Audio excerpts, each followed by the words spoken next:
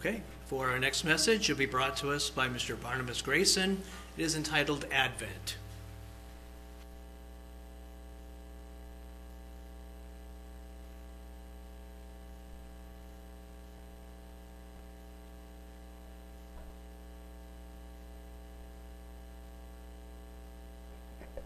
Good afternoon, everyone. See, this third section is pretty well filled up. This one's pretty good. Wow. But we're all here. All here. It's good.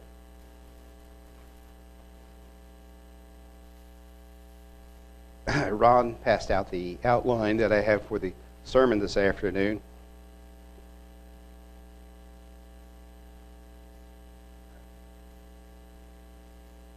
The heading that you have on the handout kind of gives you an outline of what this message is about. It's about Advent.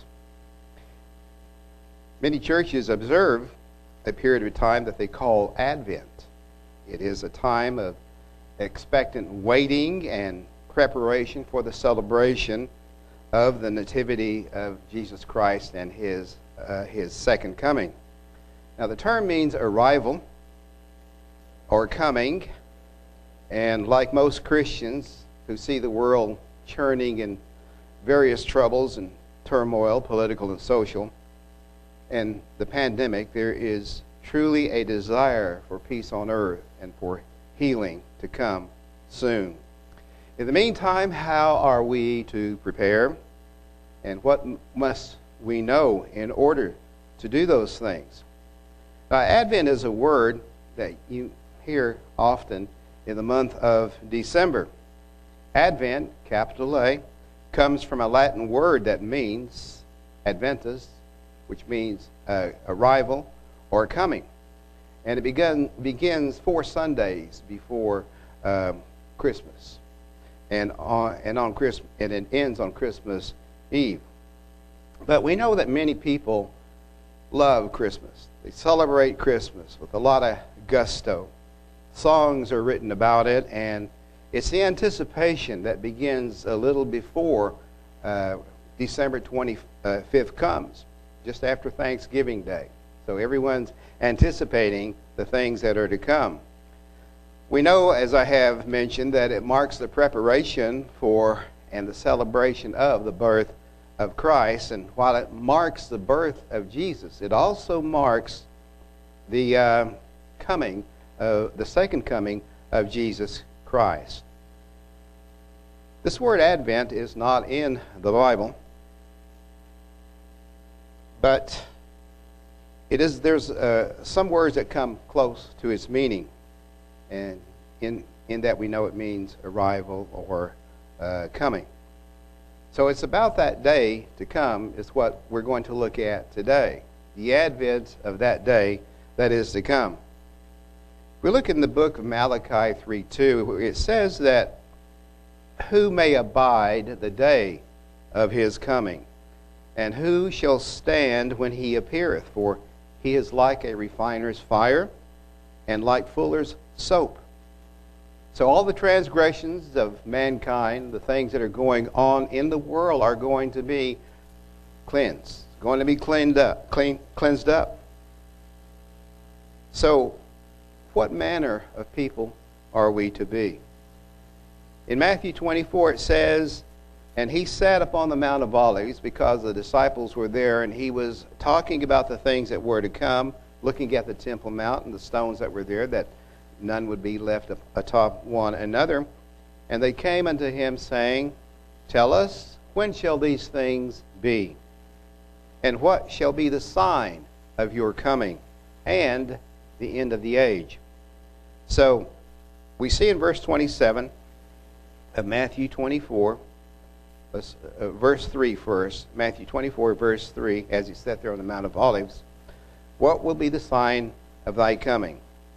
And he said in verse 27, For as the lightning comes out of the east, and that's referring to the sun, and shines even unto the west, as it makes its journey across the sky, and then sets, so shall also the coming of the Son of man be.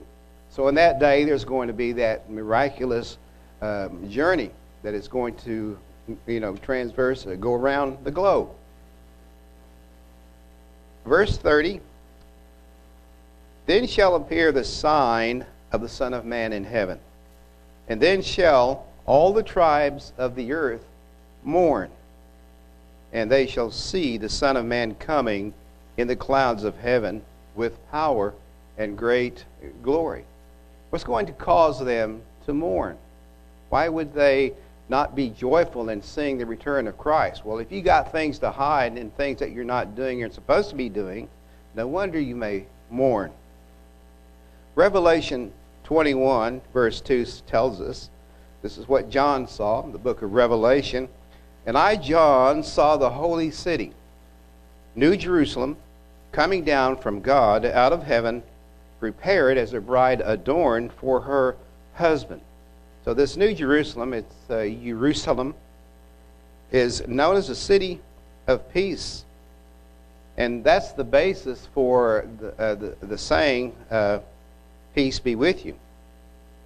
So Jerusalem, as we know in the history of Jerusalem, that's where the temple of God was erected. It's where the sacrifices were offered. It's where the city of the prophets came and warned the people. It also is a city where that shows the King David's line, and where the death and the resurrection and the ascension of Jesus Christ was, and also where the Holy Spirit was descended. Now, in Haggai, chapter 2, verse 9, God himself is going to bring peace. In this place, God himself, it says, will give peace. And it's the city in 1 Kings, you might need to write those down, but in 1 Kings 14:21, the city which Jehovah had chosen out of all the tribes of Israel, put his name there. That's Jerusalem. So we're looking at a time that is yet future, a time in which people are looking forward to in different ways, celebrating it in different ways. When you come to the name of Jerusalem, the rabbis say there are 60 different names for Jerusalem. So in a few weeks, many the world over will be celebrating the celebration of the birth of Christ. But in reality, of course, we know it's already begun. Got colorful lights they're strung up, decorations and scenes all over. They're on display in homes and in stores. Christmas carols are heard almost everywhere, and we're not unaffected by those things. The bright lights, cheerful lights, is just one of those things that kind of draws you into the season, whether you really want to or not. And there's a lot of Christmas carols that go on that are very beautiful. And they bring back, memories, especially to those that may have celebrated Christmas before knowing better. So there's just something in the air that brings people of all ages this feeling of excitement and cheer and anticipation. But at the same time, we know that there are, thoughts of melancholy and longing, even despair, and also depression that affects both the have and the have-nots. For some, it is a call to spend more than their budget might allow, money that they do not have, and sometimes they come up short in giving gifts to loved ones and try to please them at the same time. I will tell you a story. When I was younger, Christmas came along, I always expected to get those days we watched a lot of Westerns on TV. And so I wanted a holster set with my little cat pistol and things of that sort, but my dad never did get me any guns. And so one time I found underneath the tree a box that looked, hey, this could be it. And what it was a little doctor's kit. And my cousins came over to see what I got. And I had this doctor's kit. And they had wearing their guns and things. And there I was, envious of it. And what was in the doctor's kit were little tiny pills. And it was candy. And they ate it all up. So that was my gift to them in a way. But, sometimes you don't always get what you want. I've heard a song that says you can't always get what you want. And sometimes Christmas is that way, and people are disappointed because they don't get it. But it's just one of those times that is really forced upon some people to observe. And so it is that there are some who dread to see the so-called Yuletide season come along. But it's a tradition that's been around a long time, and many are taken in by it, whether they want to be or not. Christmas is seen, of course, as a season of goodwill toward men, and we hear season's greetings or happy holidays or Merry Christmas, and also peace on earth. But we know that there is a little bit of truth in this celebration that some believe is the birth of Jesus Christ, and there are a lot of good and sincere people who keep it. They are not evil people, as we might sometimes think. They're just following a tradition that began when they were children. But there are things in it that make it a false religion, that are contrary to the commandments of God, because we are supposed to worship God in spirit and in truth by living in His Word. In Matthew chapter 15, verse 8, Jesus said to His disciples, "This people draws nigh unto me with their mouth, and honor me with their lips, but their heart is far from me." While some try to put, Jesus back into Christmas, as the saying goes, He was never really there in the first place. Verse 9, "In vain they do worship me, teaching for doctrines the commandments of men. And He called the multitude, and He said unto them, Hear and understand." That's how we understand the Word of God, is we hear it read, or someone speaks of the Word of God, and we listen, and we understand. And if we don't understand, we ask questions about it. But at this time, as we know, and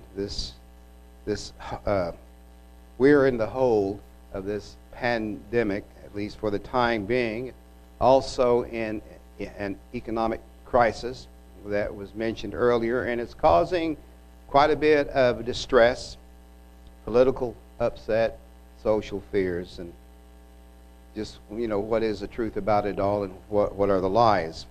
So this celebration of Christmas comes at a time that, in a way, should cause people to turn their eyes on Jesus Christ, the greatest gift to mankind, and to think about our need for Him to return and, just level things out and set our hearts and minds on the right course. But, of course, we don't celebrate Christmas because of its falsehoods and its roots in pagan practices. In time between now and the time that comes, there'll probably be some messages that will give you more about what Christmas is all about. Like over there in the, I think in the pamphlets there are some things that describe the origins of Christmas. Now we know that there are preachers who bear glad tidings about Christ as the newborn King and Savior. And there are some who preach for the wrong reasons. And here's what the Apostle Paul said in regard to that in Philippians chapter 1.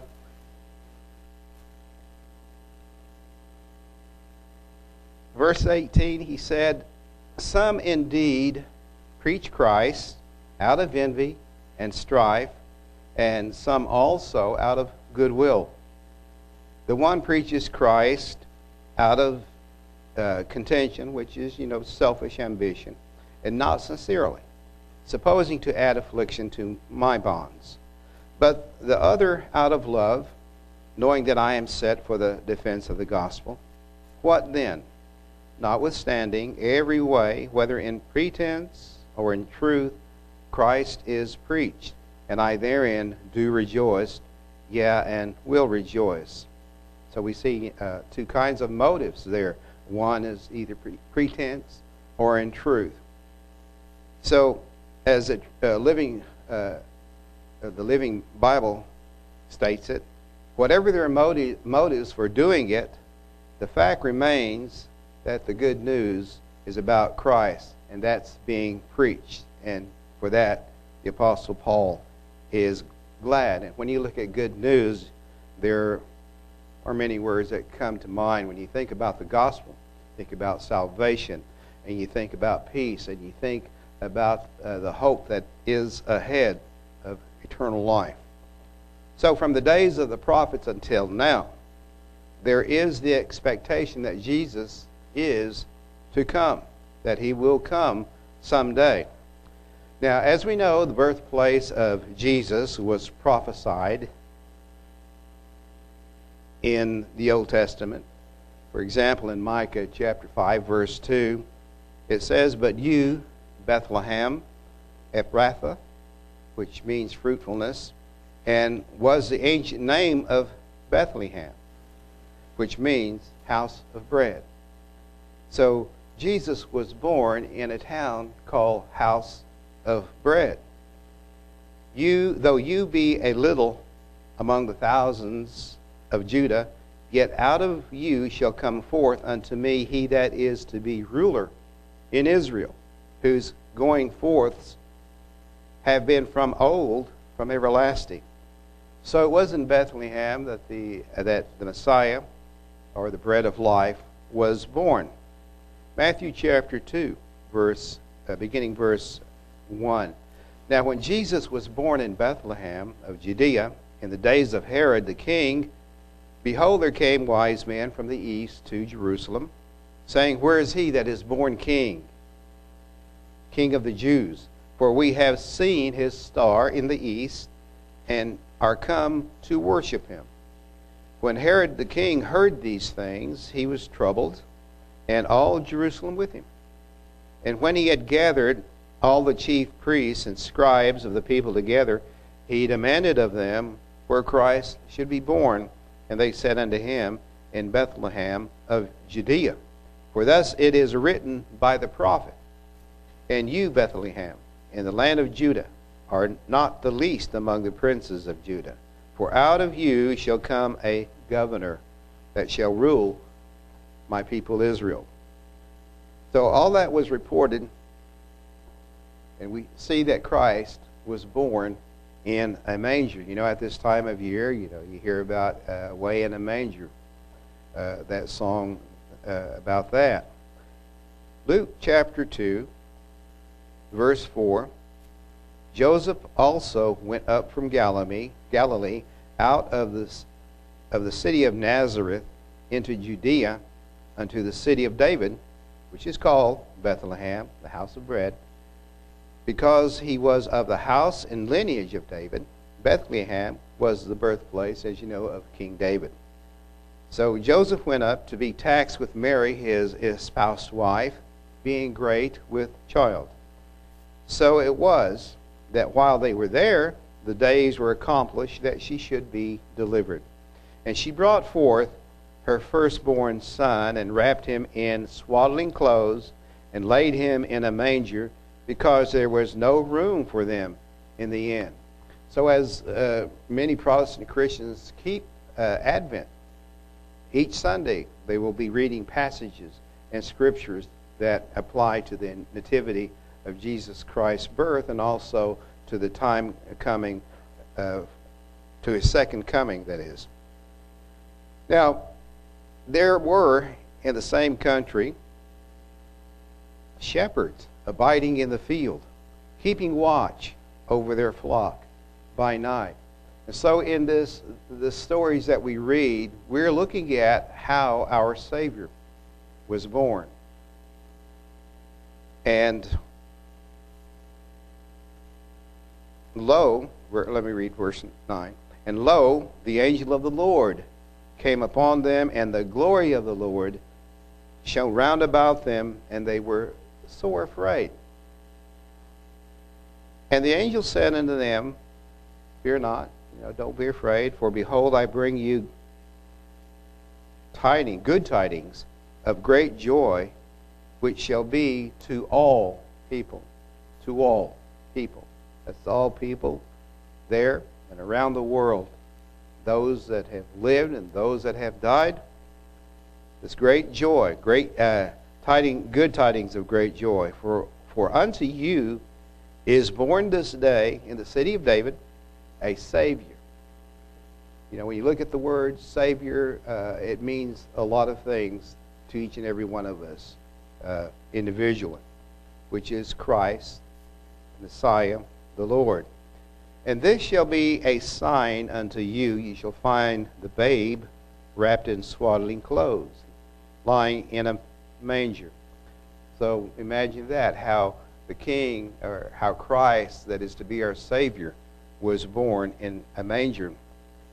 Verse 13, and suddenly there was with the angel a multitude of the heavenly host, praising God and saying, Glory to God in the highest, and on earth peace, goodwill toward men.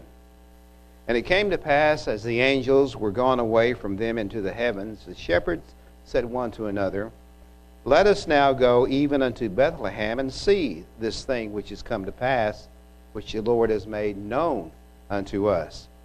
And they came with haste. They hurried, and they found Mary and Joseph and the babe lying in a manger. All of this, was for a reason, to fulfill the prophecy and to show him as the bread of life. Because, the word manger is P-H-A-T-N-E, patni, and it's from the Greek word meaning crib or a stall. A crib is a box, a trough, or it's for fodder, which cattle were fed. So Jesus was born, our King to come, was born in a manger with humble beginnings. So we also see another prophecy of the coming King, some scriptures that give us a brief look ahead in Acts 1, verse 10. Remember, the disciples had asked Christ about his coming, and they said, Lord, will you at this time restore the kingdom to Israel? And he said to them, it's not for you to know. So we know, even now, it's not for us to know when that coming will be. We just know that it is going to come. That second coming will come. And you won't know the times or the seasons which the Father has put in his own power. So what events will signal your return, they were asking, and the end of the age? And while they looked steadfastly toward heaven as he went up, behold, two men stood by them in white apparel, which also said to them, You men of Galilee, why stand you gazing up into heaven? This same Jesus, which is taken from you into heaven, so shall come in like manner as you have seen him go into heaven. This rising up and then this coming down. So the next appearance of Jesus Christ will be, as we know, at the end of the age. Time when the saints will be born again in a spiritual birth into that coming kingdom that kingdom of peace that Christ will bring. A few verses I'd like to read. I don't think I've put these down in your outline there. But in Revelation 1:7, Behold, he comes with clouds, and every eye shall see him, those who are alive at that time when he returns, and also those who are resurrected in the resurrection that is to come. and they also which pierced him. And all kindreds of the earth shall wail because of him. Even so, amen, so be it. Then in Revelation 1, verses 5 and 6, and from Jesus Christ, who is the faithful witness, and the first begotten of the dead, and the prince of the kings of the earth, unto him that loved us, and washed us from our sins in his own blood. That's why he came. And has made us kings and priests unto God and his Father. To him be glory and dominion forever and ever. Amen. Now in Revelation 17, beginning verse 13, that there is a time coming when, before Christ returns, that there will be a power that will go against the coming of Christ. And that it described as a beast. These have one mind, and shall give their power and strength unto the beast, and they shall make war with the Lamb. They're not going to accept his coming, and the Lamb shall overcome them. For he is Lord of lords, and King of kings, and they that are with him are called, chosen, and faithful. They that are with Christ are called, chosen, and faithful. Revelation chapter 5, 9, 10. And they sung a new song, saying, You are worthy to take the book and to open the seals thereof, for you were slain and have redeemed us to God by your blood out of every kindred and tongue and people and nation, and has made us unto our God kings and priests, and we shall reign on the earth. So what kind of king will you be? What kind of edicts and ways would you have in mind as you rule as a king? Isaiah chapter 9, Christ, we know, has divine titles. And we see, unto us, of course, a child is born. Unto us a son is given. And the government shall be upon his shoulder. And his name shall be called Wonderful Counselor. Actually, this Wonderful Counselor in Hebrew is actually one term, as I read in one commentary. He is called the Mighty God. The Mighty God. The Everlasting Father. The Prince of Peace. So we know that this is Emmanuel, or God with us. And of the increase of his government and peace there shall be no end upon the throne of David and upon his kingdom, to order it, to establish it with judgment and with justice from henceforth even forever. So the zeal of the Lord of the hosts will perform this. Isaiah chapter 11, Christ is going to rule with righteousness. And that's what will be foremost on our minds as kings and priests in that world that is to come, in that age that is to come. Verse 1, it says, There shall come forth a rod out of the stem of Jesse, and a branch shall grow out of his roots. And the Spirit of the Lord shall rest upon him, the Spirit of wisdom and understanding, the Spirit of counsel and might, the Spirit of knowledge and of the fear of the Lord. And shall make him of quick understanding in the fear of the Lamb. And he shall not judge after the sight of his eyes, neither reprove after the hearing of his ears. They're going to jump to conclusions and so on. But will judge with righteousness. But with righteousness shall he judge the poor, and reprove with equity for the meek of the earth. And he shall smite the earth with the rod of his mouth, and with the breath of his lips shall he slay the wicked. And righteousness shall be the girdle of his loins, and faithfulness the girdle of his reins. So as we know, the disciples had asked Christ, well, when shall these things be? That was a lot for them to hear and understand. And not for you to know, he said to them. It's all in the Father's hands. But it will come, as we know, at a time when there is unresolvable tension in the world. And if it were not for the elect's sake, those chosen, those called out of this age to inherit the coming kingdom, there would no flesh be saved. So we remember, if we read Matthew 24 of the signs that Christ gave. Now Malachi chapter 3.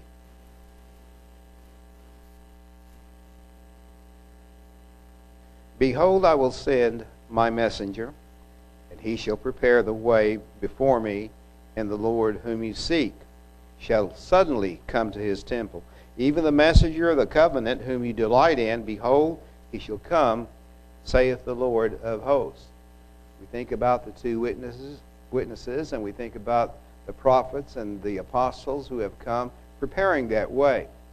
And we have heard over the years, about from the pulpit, these very words, that there will be a messenger that will come and shall prepare the way before him. But who may abide the day of his coming? Who shall stand when he appears? For he's like a refiner's fire. And he shall sit as a refiner and purifier of silver, and he shall purify the sons of Levi, purge them as gold and silver, that they may offer unto the Lord an offering in righteousness. So, there's going to come a restoration of all things. Then shall the offering of Judah and Jerusalem be pleasant unto the Lord, as in the days of old, and as in former years. And I will come near to you to judgment, and I will be a swift witness against the sorcerers, the adulterers, false swearers, against those that oppress the hireling in his wages, the widow, the fatherless, and that turn aside the stranger from his right, and fear not me, saith the Lord of hosts.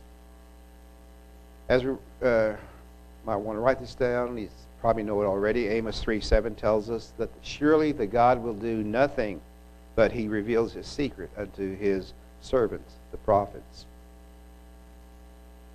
Matthew 24, verse 14, and this gospel of the kingdom shall be preached in all the world as a witness unto all nations. Then shall the end come. When you therefore shall see the abomination of desolation spoken by Daniel the prophet, stand in the holy place, whoso reads, let him understand. Then let them which be in Judea flee into the mountains. So we see that there are serious times that are ahead.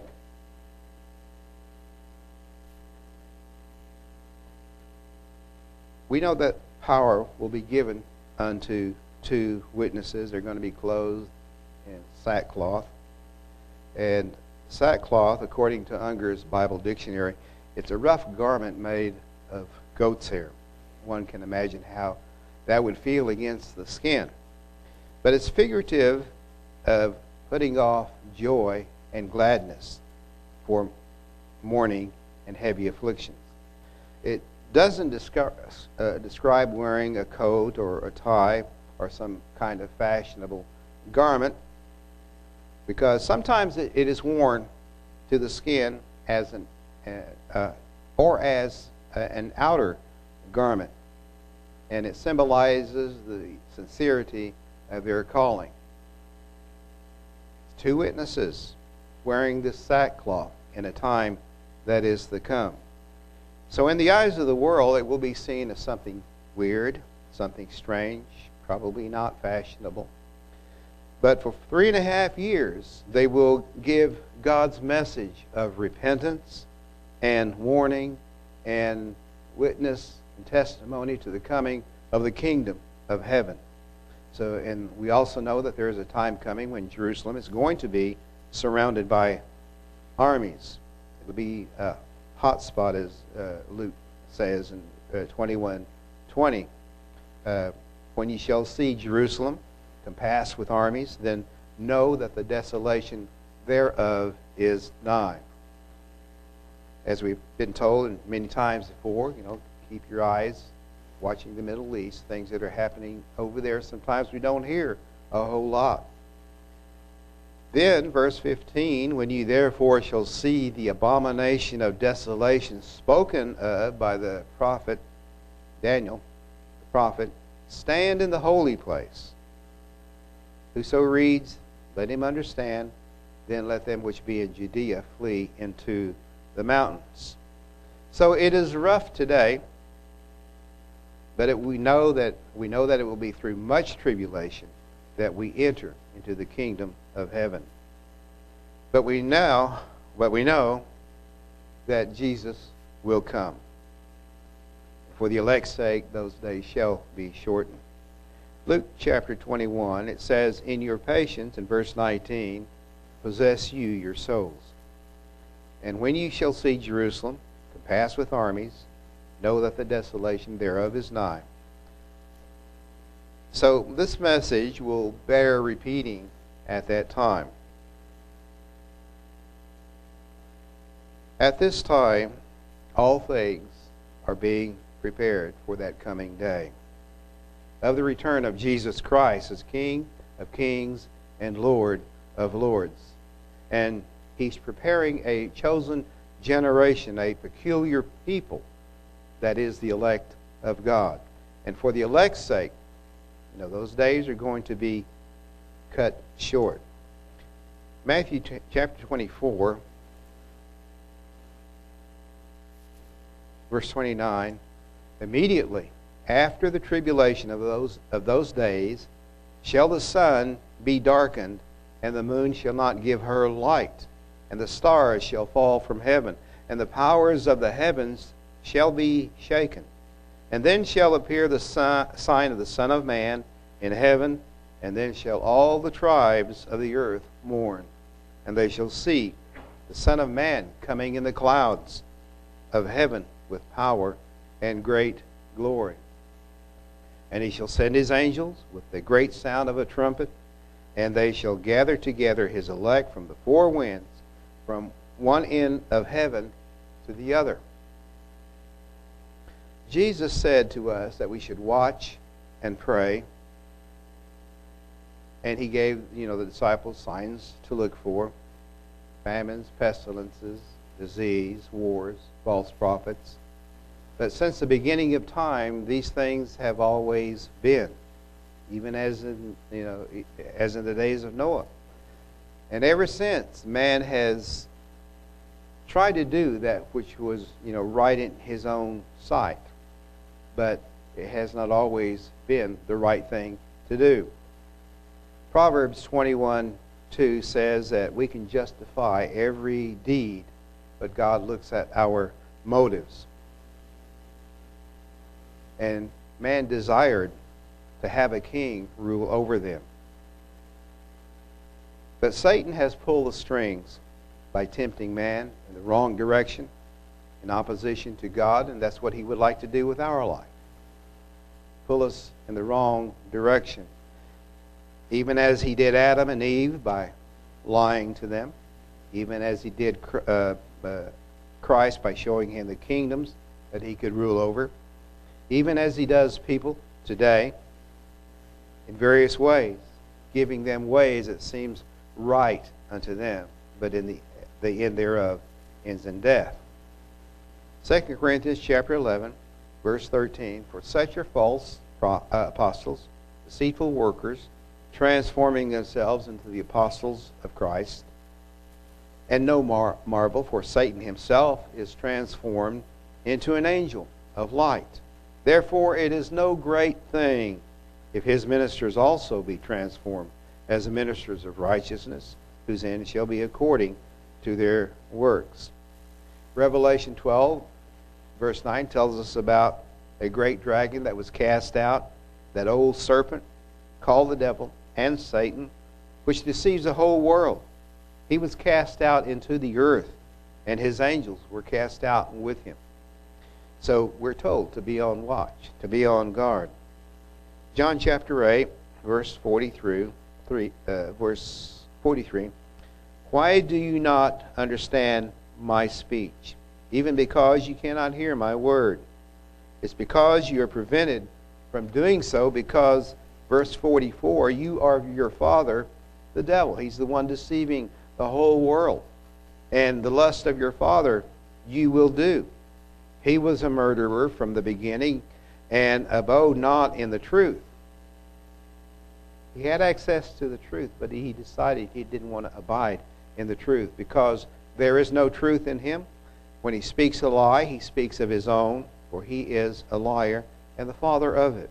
And because I tell you the truth, you believe me not.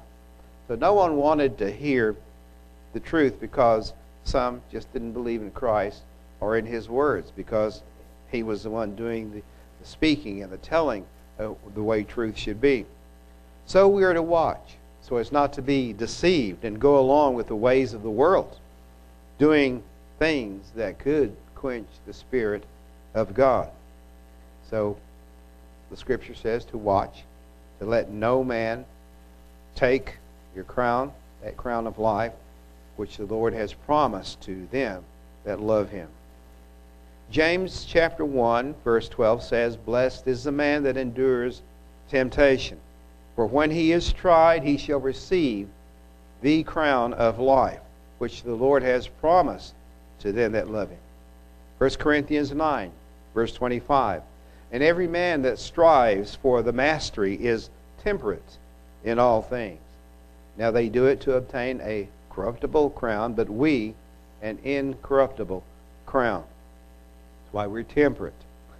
1 Peter 5, verse 8.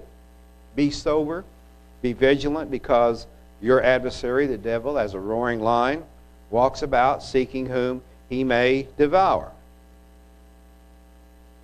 Proverbs 20, verse 2, talks about how earthly kings tend to rule. It says in verse 2, the fear of a king is as the roaring of a lion, and whoever provokes him to anger sins against his own soul. So the king's fury is like that of a roaring lion. To rouse his anger is to risk your life. Proverbs 28, verse 15. It says, As a roaring lion and a raging bear, so is a wicked ruler over the poor people. So if a wicked ruler is dangerous to the poor as a lion or a bear attacking them, and you just don't go irritating a raging bear.